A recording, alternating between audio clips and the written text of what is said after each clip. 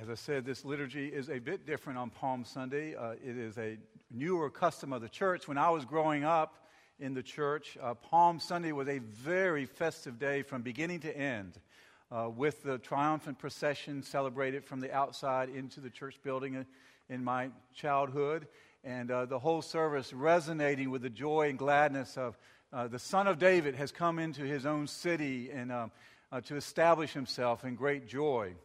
And it was only after 1979, with a new prayer book and a new liturgy, that another ingredient was added to Palm Sunday.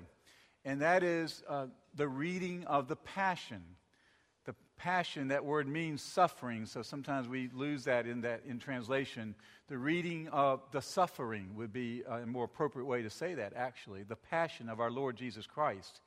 I believe the purpose for that change was it was possible as a Christian to hopscotch from Palm Sunday to Easter, to have all the joy and gladness of Palm Sunday, all the joy and gladness of Easter, but forget that it costs an individual whose name was Jesus, it cost him everything, abandonment, betrayal, even his life, in order for us to approach Easter and celebrate it.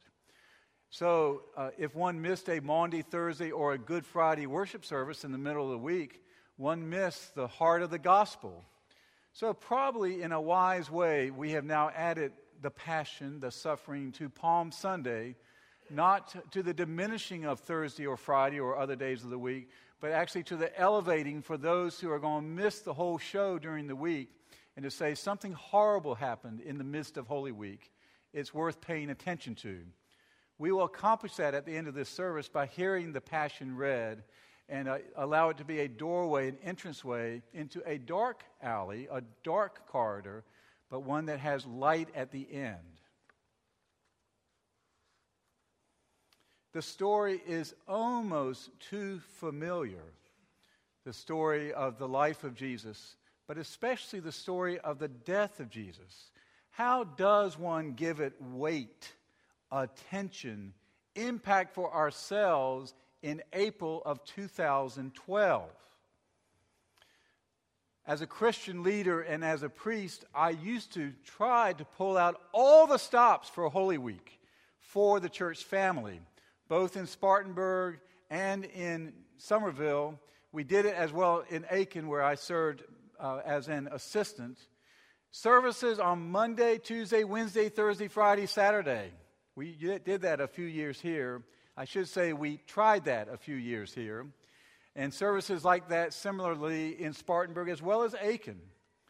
And in both Spartanburg and Somerville, I've had my own personal battle with the school districts that choose Holy Week as spring break week over and over again. Following Easter all over March and April, and making that midterm break sometimes near the end of the school year and sometimes too near the beginning, and arguing with the school district, could you move spring break off of Holy Week? I've enlisted the help of other clergy of the community, both there in Spartanburg and here, signing letters together, talked to the superintendent, sent letters to the school board, and I've lost that battle in both places. My own personal task with that, because what I'd hoped was that Holy Week for families could be Holy Week.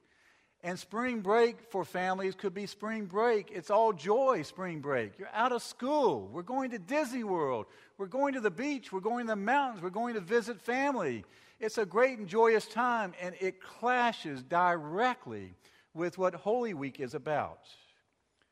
So you will get no help from the market, from the workplace, from anything out there in our culture any longer to enable you to stop and look and listen and be a participant in Holy Week. You will get no help from that. You will be expected to show up at work tomorrow as if it's an ordinary day, and show up at work on Thursday and even Friday, Good Friday, as if it's an ordinary day. And you will be on spring break because of the peculiar parallelism of spring break and Holy Week that is repeated almost virtually every year. So it's going to be up to you what happens this week. You know, there was a day, another time, a different kind of culture, but not another place. It happened here in this country as well, where the world basically stopped what it was doing for about a week. And especially towards the end of the week, at least many folks of the world would pay attention and say, we're just going to go back to Jerusalem, and we're going to see what happened there and seek to understand it more deeply and appropriate it into our lives, whatever is there for us. Jerusalem at Passover. The Jews will be in this same rhythm as we are as Christians. We both follow the lunar cycle, and so Easter moves around as does Passover move around. And that convergence means that Passover for Jews is a great celebration, celebrating the Passover of the angel of death in Egypt, the lambs that were slain as directed by Moses, blood from the lambs that was put over the doorposts and the door lintel and down the sides, and the promise that the angel of death would pass over the 10th plague as Moses tried to enable God's people to be set free and was enabled in the power of the Spirit by God. Let my people go, Pharaoh. Let my people go. 10 plagues, but this last one was the deal maker. And with the death of eldest Egyptian children, God's people are set free. And from that day forward, the Jews have celebrated as Passover, remembering the angel of death passing over their lives and their deliverance from bondage. The conversion of these events this week, though, has even more demands even more attention from us as Christians to remember in like fashion this. This week we will remember a Passover meal, but it's a last meal of Jesus with his friends. And we will remember this last meal as a new Passover meal. As Jesus takes unleavened bread of Passover and takes the fourth cup of wine of the Passover ritual, and he will invest it with new and deeper meaning, defining and giving to us a new Passover celebration, that the angel of death will pass over our lives, those who know Jesus, because God himself is going to offer his own lamb for a permanent, once-for-all Passover. And with deeper meaning, we will hear these words. Jesus will say, "Take and eat. This is my body now given for you. This is my life," he's saying, "that I'm going to offer to you in just a few hours." And he'll take that fourth cup of wine of celebration of Passover and also give it new meaning. He will say, "Drink the cup. This is my blood. My blood will be shed for you. Now do this new Passover meal in the future in remembrance of my offering of my life for yours." We will be invited this week to remember a new command.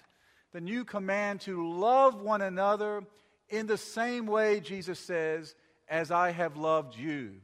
No strings attached, no manipulation, simply a purity of love, of a purest love that Jesus himself demonstrates. We will be called this week to remember Jesus' arrest, because one of those closest to him, one of the 12 closest to him, also will betray him. We will be called to remember the 3 times denial of Peter, who not only has just promised Jesus that he will never abandon him, he's made it all the starker because a few minutes before he had promised Jesus he would never do this. Jesus says, "Peter, you will deny me." He says, "Never, Lord, I won't do that." We will remember that all will forsake him and flee. We are called this week to remember that Jesus was whipped, his body laid bare by the lashes.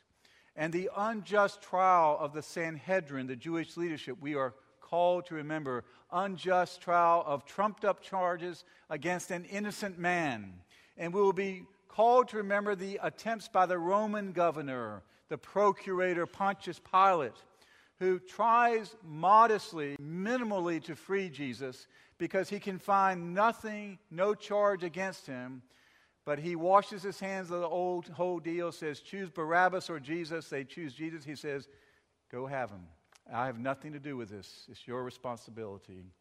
We'll be called to remember the tortured steps that Jesus will walk through the streets of Jerusalem to Golgotha. And we'll be called this week to remember that he will be nailed to a crossbeam.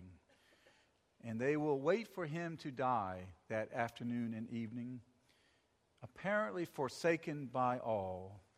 And we will be called this week to remember the last words of Jesus given to us. Father, forgive them, for they know not what they do.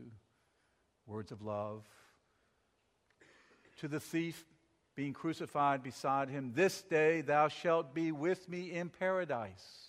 Words of love. Woman, he says to his mother Mary, behold thy son, young John. John, take her into your home. Words of love. My God, why hast thou forsaken me? Words of desperation and a sense of even alienation from his Father in heaven. Words of need, I thirst. And words at the end, it is finished. It is accomplished. Glorious words for those who know its meaning. And finally, final last words, into your hands, O Lord, I commend my spirit. And we will be called this week to remember his dying. And at his dying on Friday, we will be called to pause there for 3 days. 3 days by Jewish counts, really more like 2 days, Friday to Sunday morning, to take time to ponder and reflect, what would the world be like if Jesus had stayed in the grave? To ponder that, what would my life be like if Jesus had stayed in the grave? What would the future of humankind be like if Jesus had stayed in the grave? And 7 days from now, exactly 1 week, we will come together again in a glorious fashion to celebrate, finally, his resurrection. The gift of God, the gift of God's blessing upon he who offered himself even unto death, and God raises him up. It's hard for some of us to walk with anyone towards death. I have known people through the years, even of a close family member, to withdraw rather than to come near, out of fear, out of sadness, out of just not knowing what to do or say. It's hard to go down, down, down into the depths with somebody. Others are able to do that and are empowered to do that. And there's nothing more beautiful to watch someone who will go with another even to the door of death. There in the bedroom or there in the hospital room, helping to clean a body, helping to feed, helping to provide nourishment, a drink of ice water. It's a beautiful thing. It is sacrificial. I would suggest to you, brothers and sisters, that is one of the most important and valuable things we can do as Christian disciples, as those who walk with the Lord Jesus, is this week to walk the way of the cross, to stop and look and listen. You may not be able to be here on Thursday or Wednesday or Friday for those services, but you can have your Bible, can't you? Or you can rent the movie of the story of Jesus' life. There are all kinds of ways and means to embrace this week if you can't be here. And I would say, but best of all, if you're here in town, to be here, to go down. In going down, we will rise. And in the sacrifice of your time and your other commitments to this commitment, the Lord always rewards and honors a person's sacrifice with new blessings. And the result will be, Easter will be different. according to the proportion of your willingness to go down and give attention to this, will give you, in proportion, an incredible raising up to new joy and new life and even new understanding. So this week, stop, look, listen, contemplate, reflect, engage, consider, weigh, read, look. Love begets love. Generosity begets generosity. In engaging this story in a personal way, each of us, and engaging this story in a communal way, us together, we will come to that cross of love. And that cross of love will further, more grow in us. There will be new love, more love, coming from us as well, in gratitude and generosity, a generosity of spirit, a generosity of mind. I don't know all the vignettes of the tea room and gift shop, the holy events, the gospel moments of those 2 weeks and the weeks before, but I heard 2 this past week at a Bible study, living examples of love begets love, generosity begets generosity. There was a couple apparently that arrived after 2 o'clock, and we're closed at 2 o'clock. And they understood that. They were sad they arrived late and they were going to leave. But one of the bus boys, as we call them, the bussers who do the cleaning up, instead invited them to stay and see what they could rustle up from the kitchen still.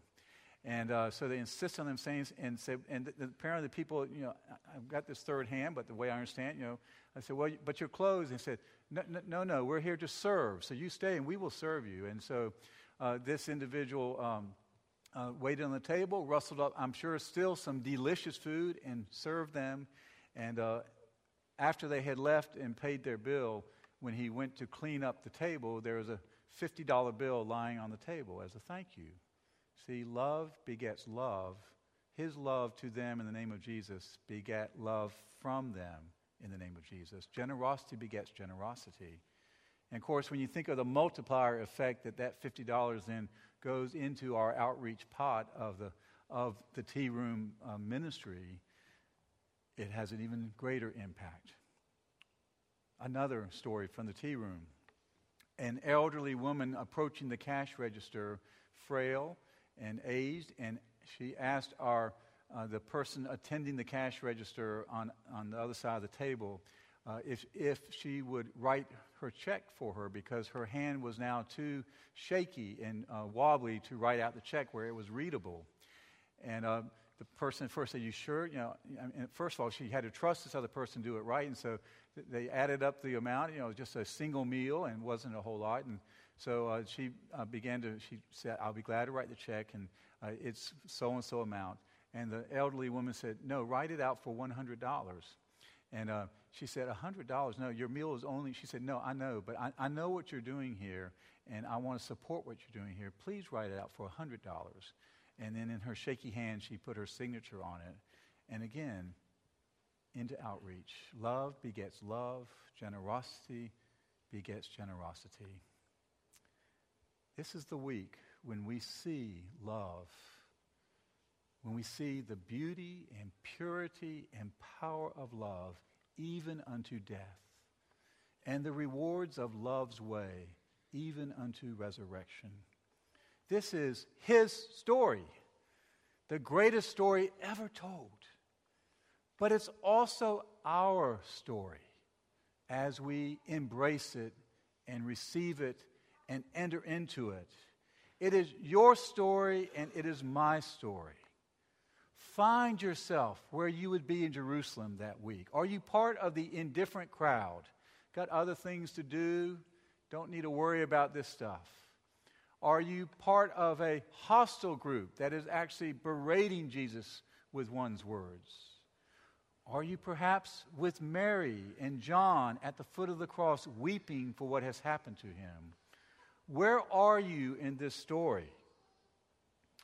Find yourself in the story this week and then ask yourself this question. Is this where I want to be with my life? Is this where I want to be? And one answer may be, this is exactly where I want to be, because I'm here at the foot of the cross, weeping over what has happened and recommitting my life to Him. Or it may be, no, I've been too passive. I've been too indifferent. I have been too callous. I have not let the Lord Jesus into my life sufficiently. I have not let His Spirit. I need to seek more and find more of Him. So it's an important question to ask this week. Is this where I want to be? A lot will happen between now and next Sunday. It's up to you how much will happen to you. Amen.